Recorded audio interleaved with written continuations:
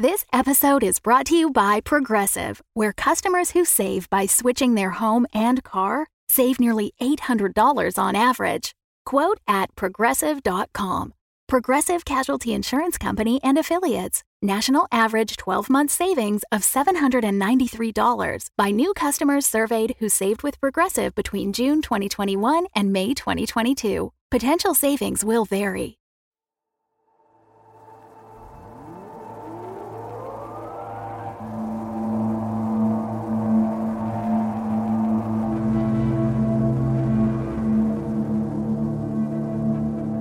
Hello, Proximans. This is Adoraimunda, the composer and sound designer of Windfall, and I'd like to start this off by sending out a heartfelt thank you to everyone that has already donated to our Season 2 Indiegogo campaign. Thanks to your generous contributions, we have been able to raise 42% of our goal so far, which is incredible. We really couldn't have done this without you and are endlessly grateful for your support. To show you how much we appreciate you all, we have a special treat for you today in the form of Is Anybody Home?, a Windfall minisode set between Seasons 1 and 2 of our show, originally released exclusively to our patrons on Patreon. We had an absolute blast putting this piece together and thought it might be a nice tease of what's to come in the future. That being said, we've still got a way to go on our fundraising campaign.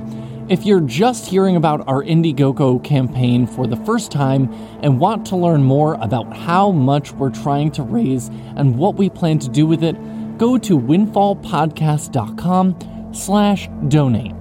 We've been sharing casting announcements and script teases on all of our social media accounts on Facebook, Instagram, Twitter, over at Windfall Podcast.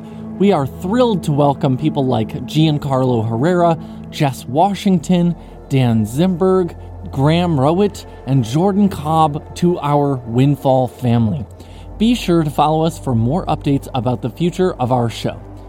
And if you like what you hear today and are interested in even more Windfall minisodes and other bonus content like behind-the-scenes interviews and more, consider checking out our Patreon at patreon.com/Rogue Dialogue. That's it for now, folks. If you're caught up on the first season, keep listening for Is Anybody Home? But if you haven't, be warned, there are spoilers from here on out.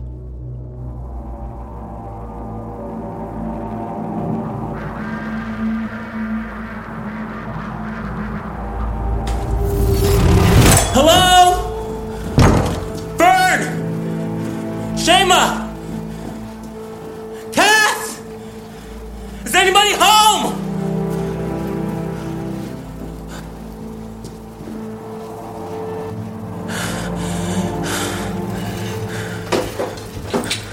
Shit, where is it? Where?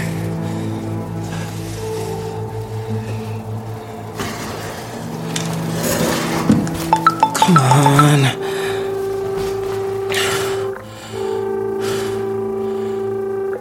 You've reached Gertz. I'm not entirely sure why you're bothering to call when you could just come by for a round. But leave a message and I'll get back to you as soon as possible. Gert, are the boys with you? Wanda. I don't even know how long it's been since I've seen you all, but I'm out. And I'm here. Here at Vern's. Not at the bar. I would have come there first, but this was closer, and I don't know if I was followed. I needed to get inside so I could make sure the coast was clear and try to figure out what the hell was going on out there. Are you okay? Is the bar safe? I don't know what you know about what's happened, but it's bad. The prison the wolves had me in gave me a front row seat to the destruction. The whole East Tower is just gone. There has to be thousands of people that died in an instant, maybe even millions. And for what? Whoever did this, Gertie, they're evil. I've always thought that the wolf pack was bad, but this is unthinkable. At least one that kept us alive. Even if we were a bit worse for wear. I shouldn't even be out right now. My trial was postponed until after contact day. The only reason I'm even here is that a lot of the guards started to desert during the chaos. And, well, because Isaac helped me. I know that you don't trust him. I know something happened between you and him and Vernon after Mom and Pop died. But he's not such a bad guy, if you ask me. He took care of me when no one else could. And I'll never forget that.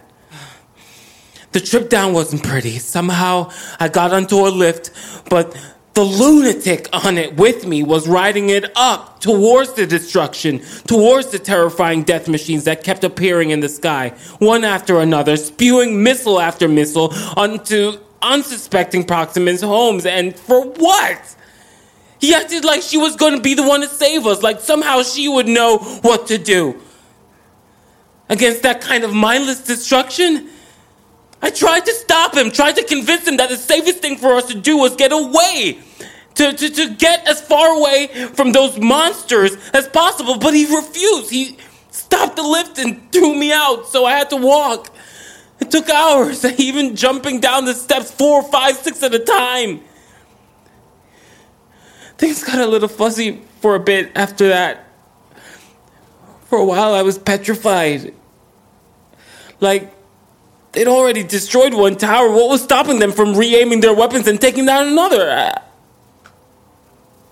I thought maybe, after everything I'd been through, they'd just take out the building I was in and my life would be over in an instant anyways. And looking down and seeing how many flights down I still had to go to get to the surface, I gotta be honest, for a minute there, I wondered if I should just give up. Like maybe it was all pointless because my death was inevitable anyway. But something in me just couldn't give up. Even through all of the fear and the pain, I just kept running as fast as I could. At that point, I don't even think I was really even seeing what was in front of me anymore. All I could see was you, and Vern, and Shayma, and Cass. Home. And all I kept thinking was that if I could just get back to you, I'd be safe. We all would. We'd be far enough away from whoever had decided to destroy the city, and we'd make it through this together. And somehow, with you on my mind and in my heart, I made it. And I'm here. And I don't know where the bunch of you are, but I'm closer to you now than I've been in ages, and that feels right. Like everything will go back to normal again as soon as we're all back together.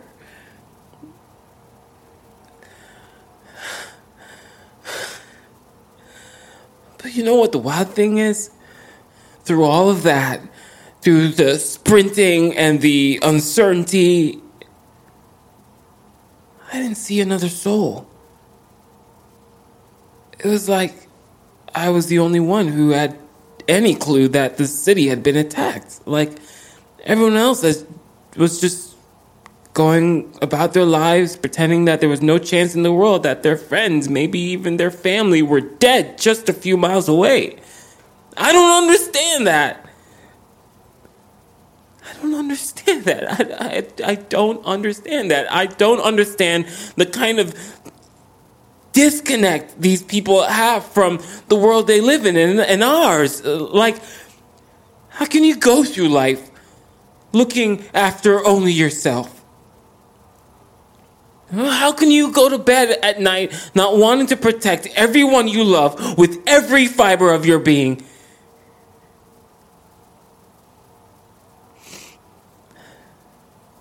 I don't want to become them. And I'm sorry I ever even wondered what it was like up there, because now I know all the promise that comes from living a life in the towers is a lie. It's a lie they tell themselves so that they can think that they're better than us. It makes me sick and scared.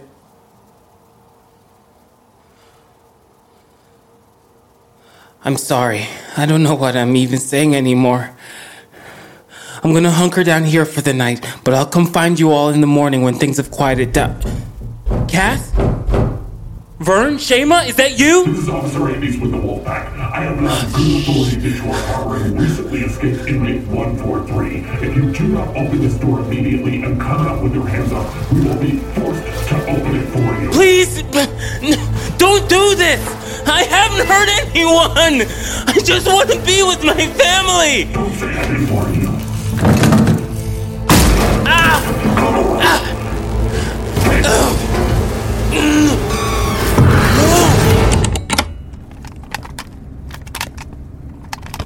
Destroy the tape. Good.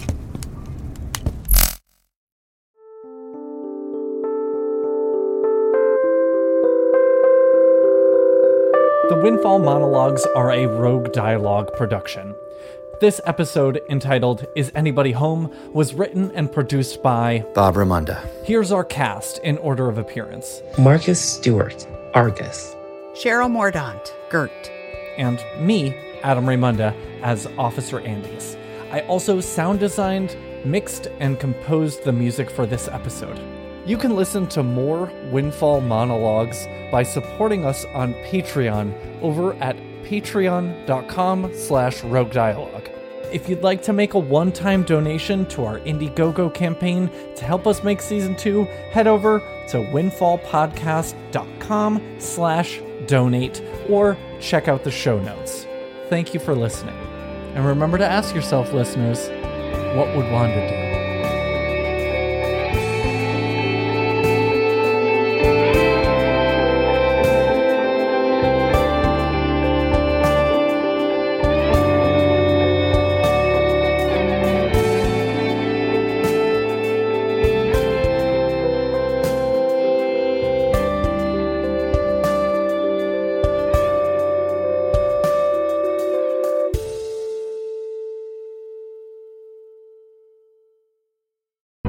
The Fable and Folly Network, where fiction producers flourish.